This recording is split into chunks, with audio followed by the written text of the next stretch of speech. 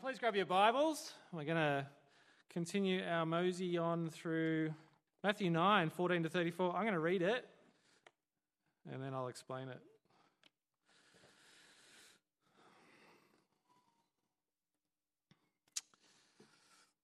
Then John's disciples came and asked him, "How is it that we and the Pharisees fast often, but your disciples do not fast?"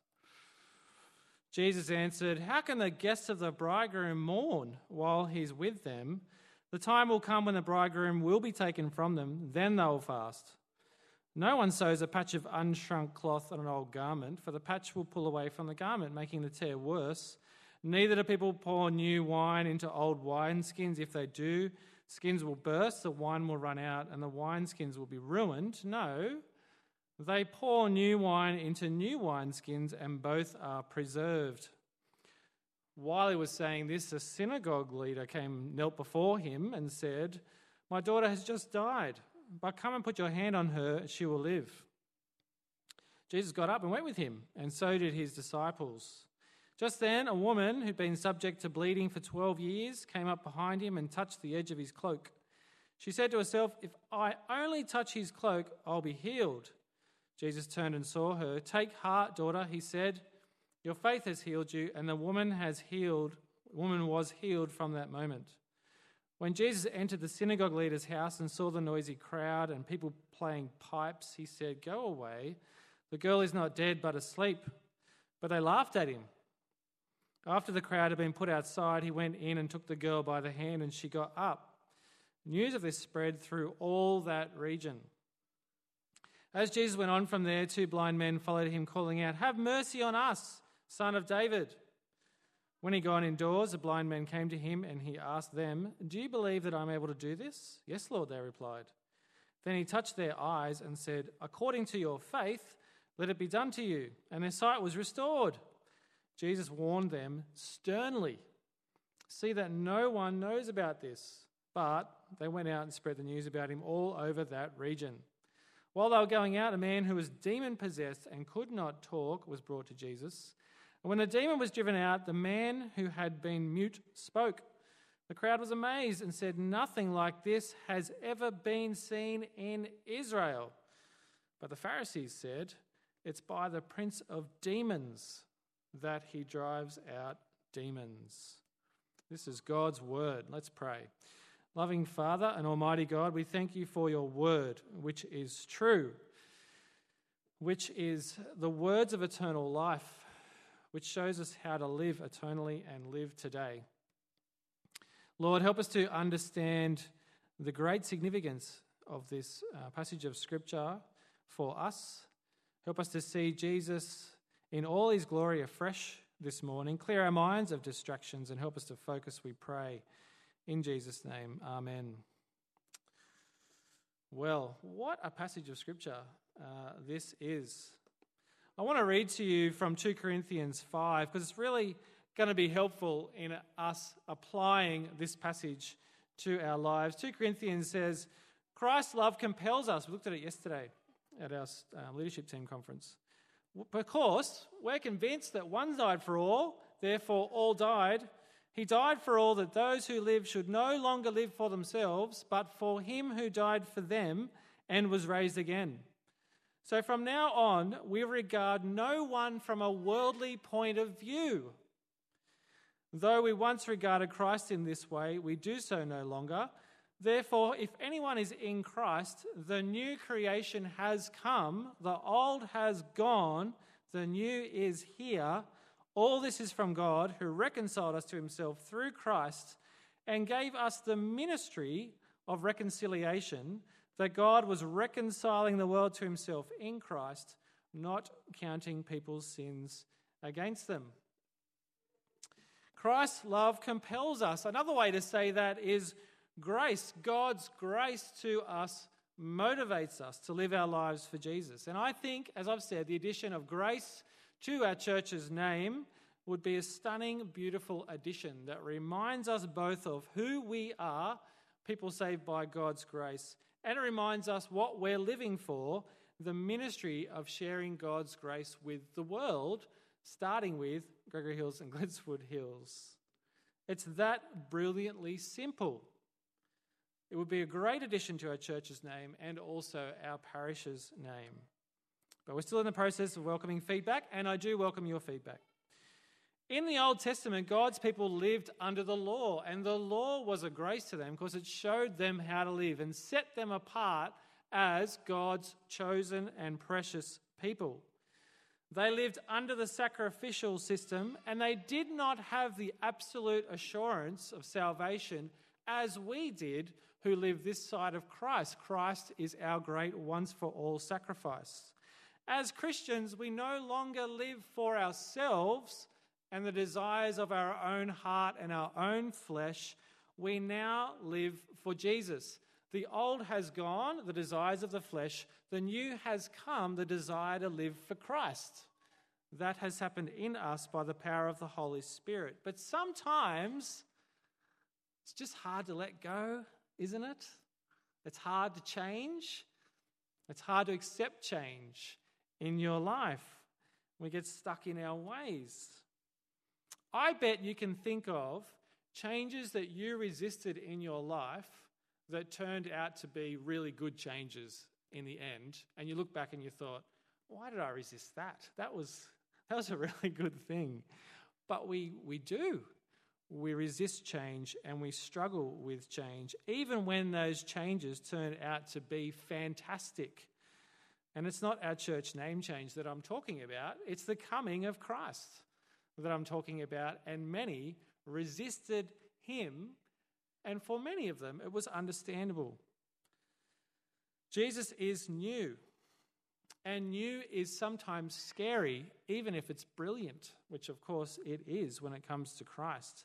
Even though Jesus clearly demonstrated the glory of the new before their very eyes in the way he taught and in the miracles he performed, he demonstrated the fulfillment of hundreds of years of prophecy leading to this point. He is the one great Messiah that the prophets of old talked about would come, but still many resisted and found it hard to accept that this was the Christ. Christians rightly view the time in which we live as the last days, the middle of the screen up there, or the messianic age, the age in which the Messiah has come into the world and will come again. Because of the coming of Jesus, our whole calendar is based on the coming of Jesus. Before Christ, BC, Anno Domini, which means the year of our Lord. Back in the day, the year of our Lord Jesus Christ is what Anno Domini means. Our whole calendar is based on this reality that because Jesus has come, the last days have been triggered. We live in the last days, the messianic age. The Old Testament built up to the year zero when the Messiah would come. Jesus revealed God to the world in himself, in his teaching, in his miracle working, most clearly in his death and his resurrection. Jesus has paid for the sins of those who put their trust in him by dying on the cross. Jesus has been risen to new life. Jesus has ascended into heaven. He has poured out his Holy Spirit on his people so that they may be empowered to preach the good news of salvation to the world around them. That's all done. And we now live in the last days. The only thing Jesus has left to do is to return in judgment. And he's given us the ministry of reconciliation in these last days. That's what he's given us to do. So we exist in these last few days to preach the gospel so that others might repent and believe and enjoy the same salvation that we enjoy before Jesus returns as king in judgment, symbolized by the crown. And that day will be too late for people to put their trust in Jesus. So the big question is, what does it mean for us as the people of God to live in these last days? Are we to hurriedly get the best education we possibly can? Are we to amass the most wealth that we possibly can?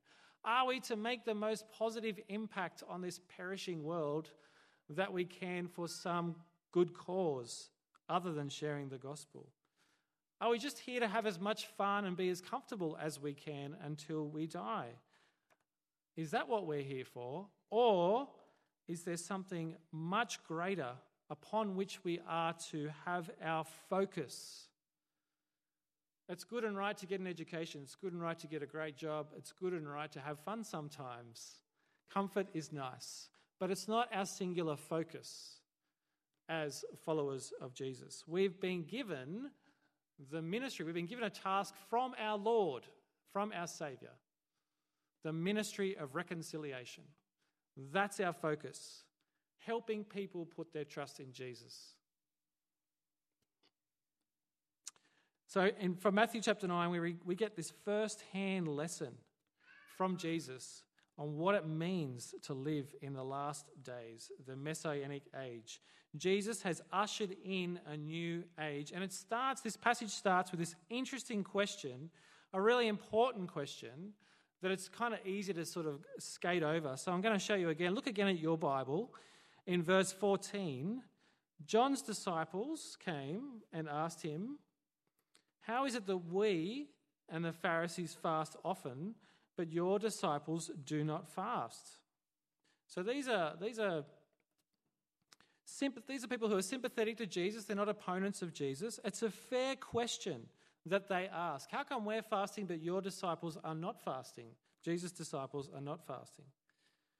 Occasional fasting in the Old Testament is most often an expression of mourning.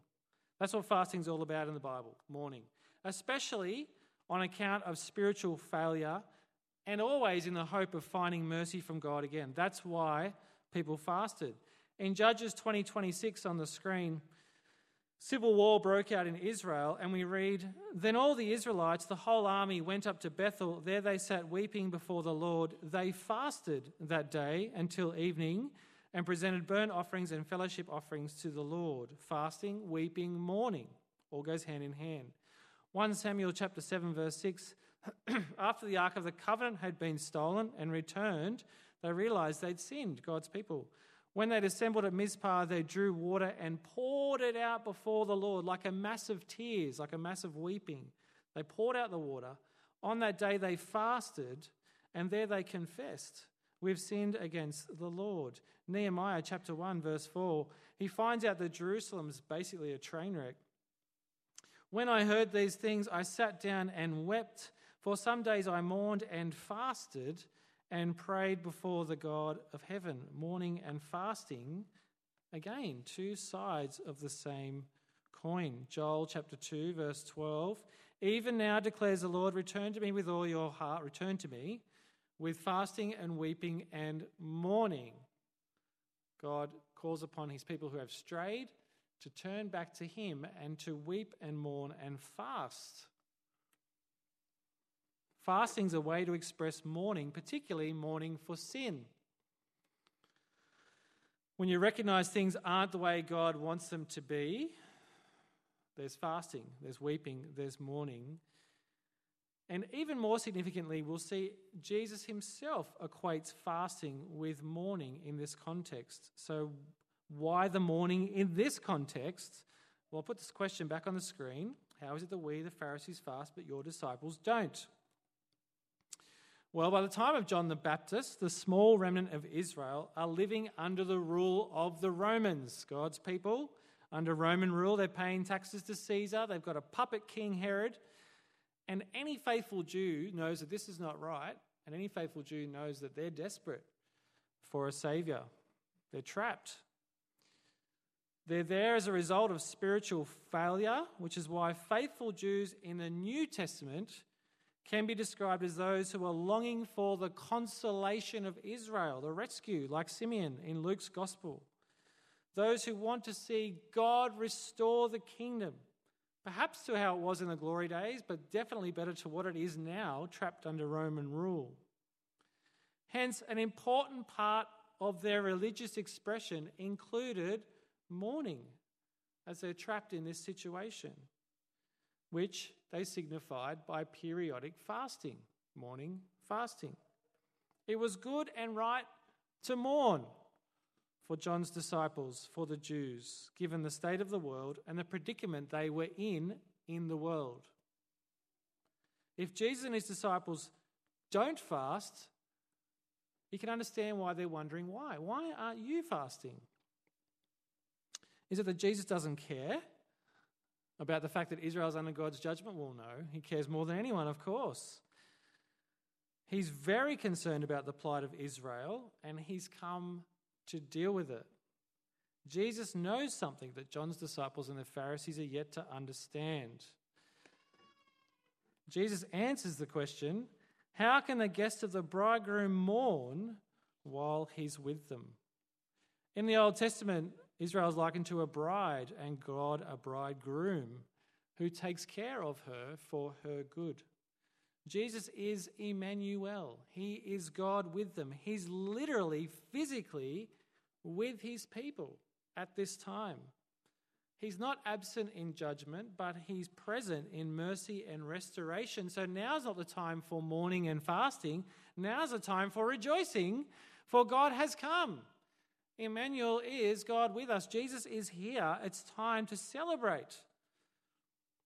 He lets them know there will be a time when he'll be taken from them and they will mourn, but right now he's there. There will be a time when God absents himself from his people again in the greatest act of judgment when Jesus goes to the cross. But even then, it will be for a short while and God will be with his people again. Jesus died on the cross to bear the sins of Israel and to bear the sins of you and me. And he rose again in glory. It was temporary. Jesus did not leave his people trapped in Rome. He didn't leave them as orphans. He died and he rose and he poured out his Holy Spirit. So now today, God is with us always by his Holy Spirit. Emmanuel, God is with us. That is why there's no longer a requirement for fasting or abstaining from certain foods for the people of God. There's no requirement anymore. Christians are free to fast if they want, and they do so for many and various good reasons, but there's no requirement for us to do so. Now's the time for celebration. Now is a time for celebration. God is with us by his Holy Spirit. Jesus has come. He has poured out his Spirit. Now's the time to celebrate. Back to verse 15. If God, the bridegroom, has come among his people, it's an indication of religious change. Jesus is bringing about something new. But you and I know change can be hard. Change can be difficult, can't it? We don't like change. We get nervous about change. And so we can understand how hard it must have been for people whose whole lives have been dedicated to these religious practices. And Jesus is saying, those sacrifices are no longer required. I am the one great and true sacrifices. The law keeping is no longer required in the same way. I am perfectly keeping the law on your behalf. All you need to do is trust in me. It would have been hard for them to let go of these religious practices that they've become accustomed to. But he assures his people to get on board. Look at verse 16 and 17 in your Bibles. No one sews a patch of unshrunk cloth on an old garment, for the patch will pull away from the garment, making the tear worse. Neither do people pour new wine into old wineskins. If they do, the skins will burst, the wine will run out, and the wineskins will be ruined. No, they pour new wine into new wineskins, and both are preserved. Apparently, if you pour new wine into old wineskins, the fermenting process produces gas, and the skins just burst. They go bang if they're old and are unable to stretch with the new wine. So what is this new wine that he's talking about? What is the new revelation of God that will alter or even abolish the current Jewish religious practices? Well, as Jesus was saying these things, a series of events began to unfold that give us the answers and show us how it is that Jesus fulfills the Old Testament and abolishes the old religious practices. Jesus is solving the problems that the Old Testament religions, that the people were aware of because of the Old Testament law, but could not solve. They need Christ. Jesus moves us, if you like, from a shadow to reality, the prophecy of things to come, and then the things are here, from ceremonial holiness, where the Jews did these religious practices to represent holiness, to now absolute holiness because Jesus has died for their sins, literal holiness. And we see this happening as these next few events unfold. Look at verse 18 and 19. While he was saying these things, a synagogue leader came and knelt before him and said, "My daughter has just died. Come and put your hand on her and she will live." Jesus got up and went with him, and so did his disciples. Now, if you were here last year for our Leviticus series, hopefully you kind of like, put your hand on her. He can't do that. She's died. He'll become unclean. That's what Leviticus taught us. You can't touch a dead body because if you touch a dead body, you become unclean. If anyone knows this law, it's a synagogue leader. It's a Jewish leader. He knows the law. He knows the rules. And yet in his desperation, understandable desperation, his daughter's just died. He comes and he throws himself at the mercy of Jesus and says, "Jesus, I hope and I think that if you come and touch her, you won't become unclean, but she'll live." He's desperate, understandably. And he comes to Jesus in faith. And Jesus goes. And his disciples follow. And as he's on the way, something else happens. Look at verse 20 and 21. Just then a woman who'd been subject to bleeding for 12 years non-stop came up behind him and touched the edge of his cloak. Very, very brave of her to go out in public when she's unclean. She's ceremonially unclean. She's supposed to be removed from people, but she's faithful, she's bold. She goes to Jesus in a crowd. If she gets found out, she knows it'll be scandalous. But she said to herself, "If only I touch his cloak, I'll be healed." And again, physical contact, even on the garment, under the old Levitical law, would render Jesus ceremonially unclean. Anything that represents death or is death itself is unclean. Blood represents death under the old Levitical law. But this woman, in her desperation, has likely been driven to accept or hope that in the case of Jesus, things will be different. The old law might be changed. The old law might be fulfilled, might be renewed, might be abolished.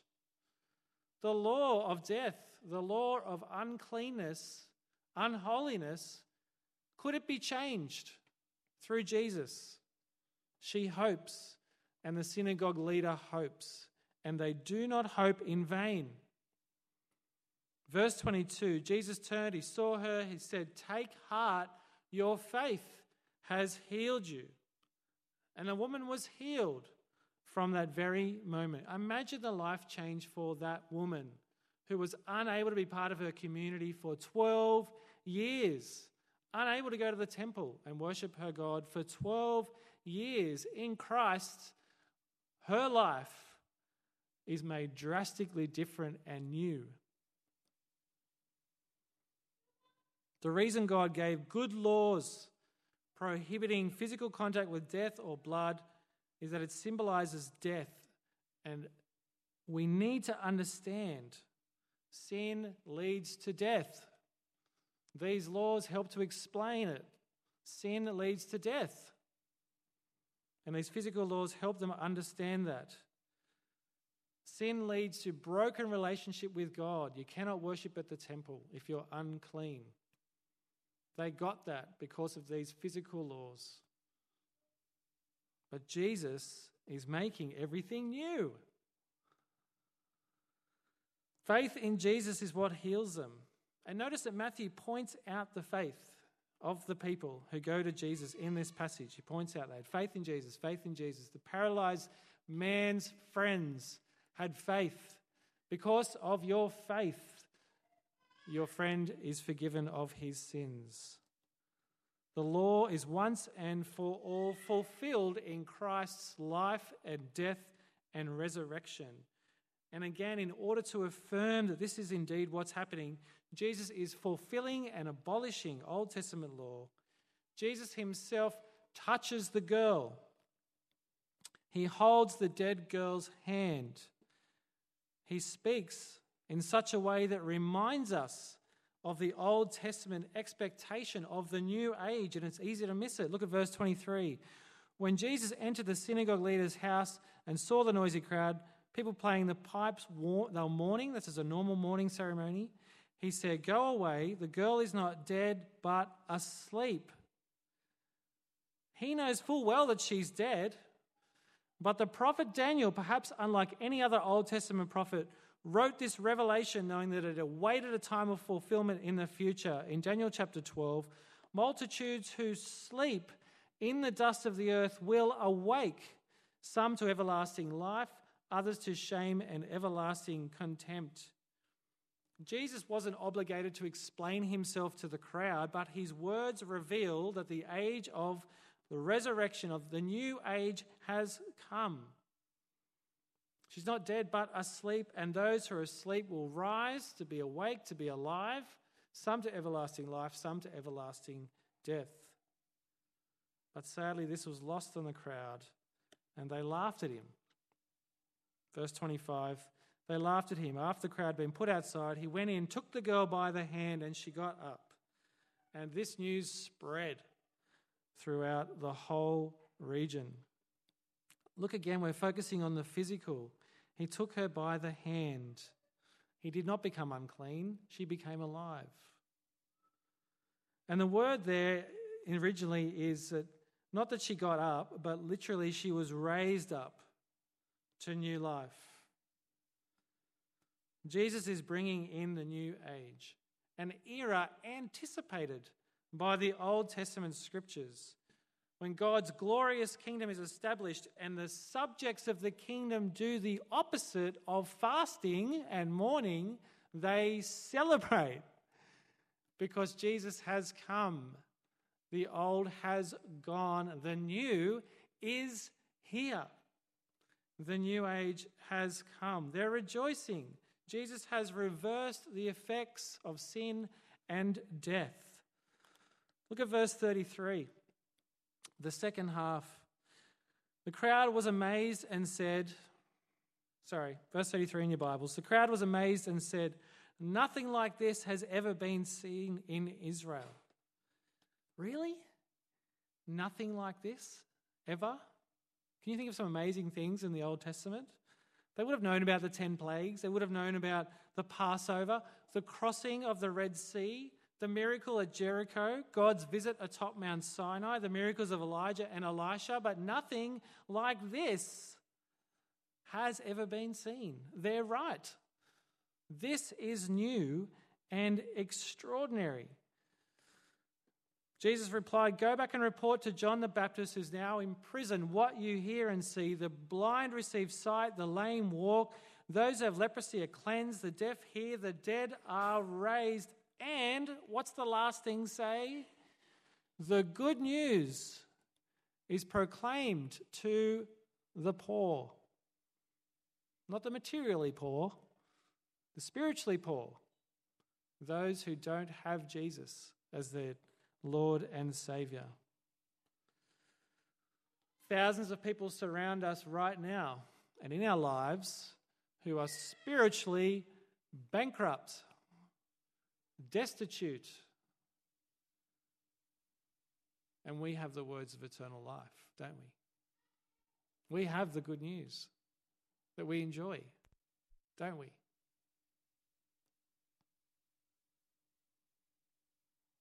We have the ministry of reconciliation.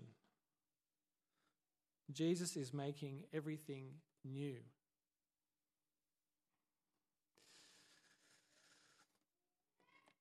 So how are we to live in these last days? Well, a couple of things as I wrap up.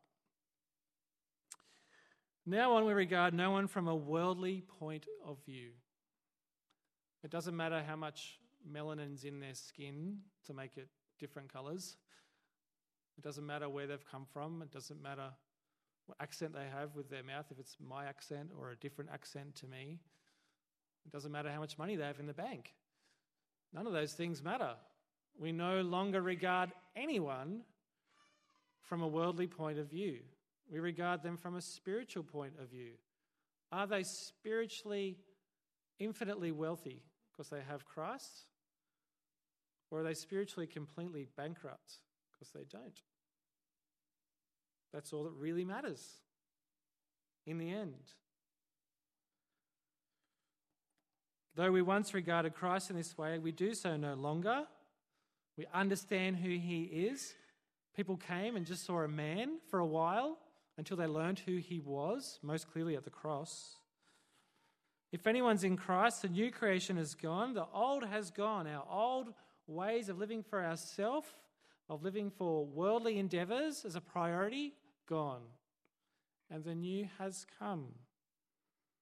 We have the ministry of reconciliation from God, who reconciled us to himself through Christ and gave us this spectacular task to do in these last days. We have no fear as we do this, for Christ is with us. But nor do we have complacency, for we live in the last days, and the time is short. We live in God's grace. We are in Christ. God is our friend. We have nothing to fear. So armed with Christ and his word, we go out into the world with nothing to fear. But we're not complacent. We know time is short. The Pharisees rejected Christ. We must be careful that we continue to worship Christ, to read his word, to be devoted to him in prayer, to be on about what he has given us to be on about, not get complacent. You ask someone from Sydney, how are you going? Ask someone in this church, how are you going? They'll say busy. Ask me how I'm going, I'll say busy. What are we busy doing? We need to reorientate our priorities to be on about our primary priority, if we haven't already, the ministry of reconciliation. We can't be complacent. Friends, we live in a culture that is rapidly turning more and more against Christ. And we can't be complacent. Like the Roman Empire persecuted Christians, so our governments are heading in that direction. I'm confident we will see persecution of Christians more and more and more as time goes on. And I'm not just talking about mask wearing. That's not a big deal. That's not a persecution. I'm talking about what's happening in Victoria. I'm talking about what's happening in Canada, where a pastor's been locked up for running a Christian church.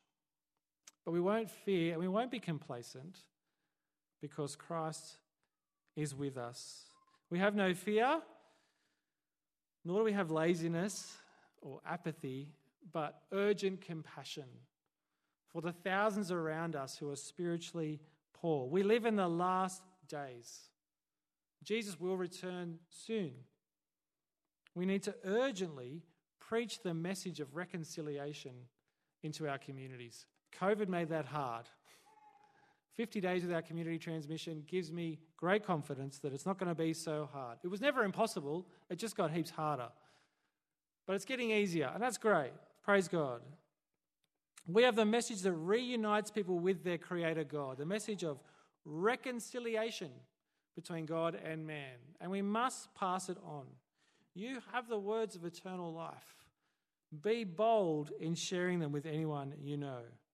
Matthew, the tax collector, couldn't help himself. He threw a party and invited his friends when Jesus called him. The blind men were asked to keep the news quiet by Jesus. They couldn't help themselves. They went out and told everyone they knew what had happened to them. We've been told to keep it quiet. We've been told to share the good news. What do we have to do that's more important than sharing the good news of the gospel? The problem is it's hard. And we don't know where to start. And that's where we want to help you as a church. Just yesterday we talked about as a leadership team, we want to start to get back into evangelism slowly. What's the one little next step for you as a follower of Jesus in sharing the good news of the gospel? You might not be the kind of person who can bash your neighbour's door down and hit them with the great news of the gospel. I had a conversation with one of my kids years ago when they were little, and they discovered for the first time that not everybody trusts in Jesus. And they discovered that their neighbours don't trust in Jesus. And they said, what do you mean? How come they don't go to church? Well, they don't trust in Jesus. What do you mean they don't trust in Jesus? Well, I'm not sure they know about Jesus. Well, we have to go tell them. Let's go tell them now. What are we waiting for? It was such a challenge. It was such a rebuke to me. And maybe you're not the kind of person who feels confident to just barrel up to your neighbours. But we have growth groups and we have a church. We have plans for talking about how to do evangelism in growth groups soon. Off the back of Easter and off the back of our relaunch with our new name, we want to chat about evangelism this year. How do we get back into it? If you're doing zero evangelism, don't feel guilty. Feel excited about this opportunity that you have, this God-given commission, a Holy Spirit working in you to help you. Be excited about evangelism and start to think, how can I do it? Who can I share the gospel with? Chat to your growth groups. Help me. I've got these people. I don't know where to start. And I think together, we need to utilize one another more as followers of Jesus to help evangelize our friends. It's easier to share the gospel with your friend's friend than it is with your friend. Did you catch that? It's easier to share the gospel with your friend's friend than it is with your own friend. Because with your own friend, the stakes are high. But with your friend's friend, the stakes are much lower. If they kind of get a bit offended by you, it doesn't matter too much, as long as they don't get offended. Do you understand? So we need to get together as Christians, get our non-Christian friends, our Christian friends together in whatever space it is, whether it's a lunch or a dinner or a mountain biking outing or a jewelry making club or whatever. Get Christians and non-Christians together in the same space to chat about this wonderful gospel we have. We are in the last days. We need not mourn. We need not fast. We have God with us by his Holy Spirit. I'm excited. I hope you're just a little bit more excited than you were when you walked in this morning. I'm going to pray for us that God will help us, and no doubt he will. Loving Father and Almighty God, we thank you for Jesus. We thank you that he came. We thank you that he has brought the new age. The Messiah is here. We thank you that he's poured out his Holy Spirit upon us, that we have you indwelling us by your Holy Spirit. We need not fear. We need not cower in the darkness or in the hiding in our homes. Lord, embolden us by your Holy Spirit to get out there and share the good news with anyone that we can, with Gregory Hills, with Gledswood Hills, with our own neighbourhoods, with our own friends, with our own colleagues. God, many of us don't know where to start. We don't know how to do it. We don't know how to strike up that conversation. So we ask that you help us. Help us to work together as a church to help one another. Help us to use each other as a resource to share the gospel with our friends. If we've got a friend in church who's awesome at sharing the gospel, help us to put them in a room with our friends that the gospel might be shared. Lord, we know, because you've told us that we live in the last days, and Lord, we know you've given us this ministry of reconciliation. So we're saying, please help us, God, to get on about sharing the good news. It's in Jesus' name we pray. Amen. Please join me as we continue in prayer. Father, thank you for sending us your Son, the Christ, who has ushered in a new age. Through him, we have been born again to a living hope. We are a new creation. It's a truth that can be so hard to grasp in light of how lowly and humble our circumstances can be. By faith, help us to take hold of this truth and help us to live as people of the new age with joy and eager expectation. Help us to see others with Jesus' eyes, to regard people not as the world does, but as you do. Help us to see the desperate need for people to hear this life-giving gospel and give us a sense of urgency for evangelism. We have the words of eternal life. Please give us boldness and love as we seek to share Jesus with others. Father, we commit to you now, Night Church. What an encouragement it is to hear of their love for one another and for the Lord Jesus, and for their growth in maturity in Christ. We thank you for gathering them together as a church under Jesus, and for the partnership in the gospel that we have with them. And we pray that, according to the riches of your glory, you may grant that they may be strengthened by your Spirit, so that Christ might dwell in their hearts through faith, and that they may have strength to comprehend what is the breadth and length and height and depth, and to know the love of Christ that surpasses knowledge, that they may be filled with all your fullness. May you continue to keep and protect them in the faith and cause them to be a bold witness to you in the community, that many might come to know Jesus through them and be saved. We also commit to you this school, Gledswood Hills Public. We pray for the leadership, the teachers, and the auxiliary staff of this school, that you will bless them with wisdom and love and endurance as they educate and form the children of Gledswood Hills. Thank you for the leadership of their principal, Lisa Whitfield, and for the great relations that our church has with her. Thank you for opening up the school to us that we can meet here week to week. We pray for scripture in this school, that this avenue would remain open to us, and that many children will be blessed by this ministry and come to know Jesus, their Lord and Saviour. We pray for this in Jesus' name. Amen.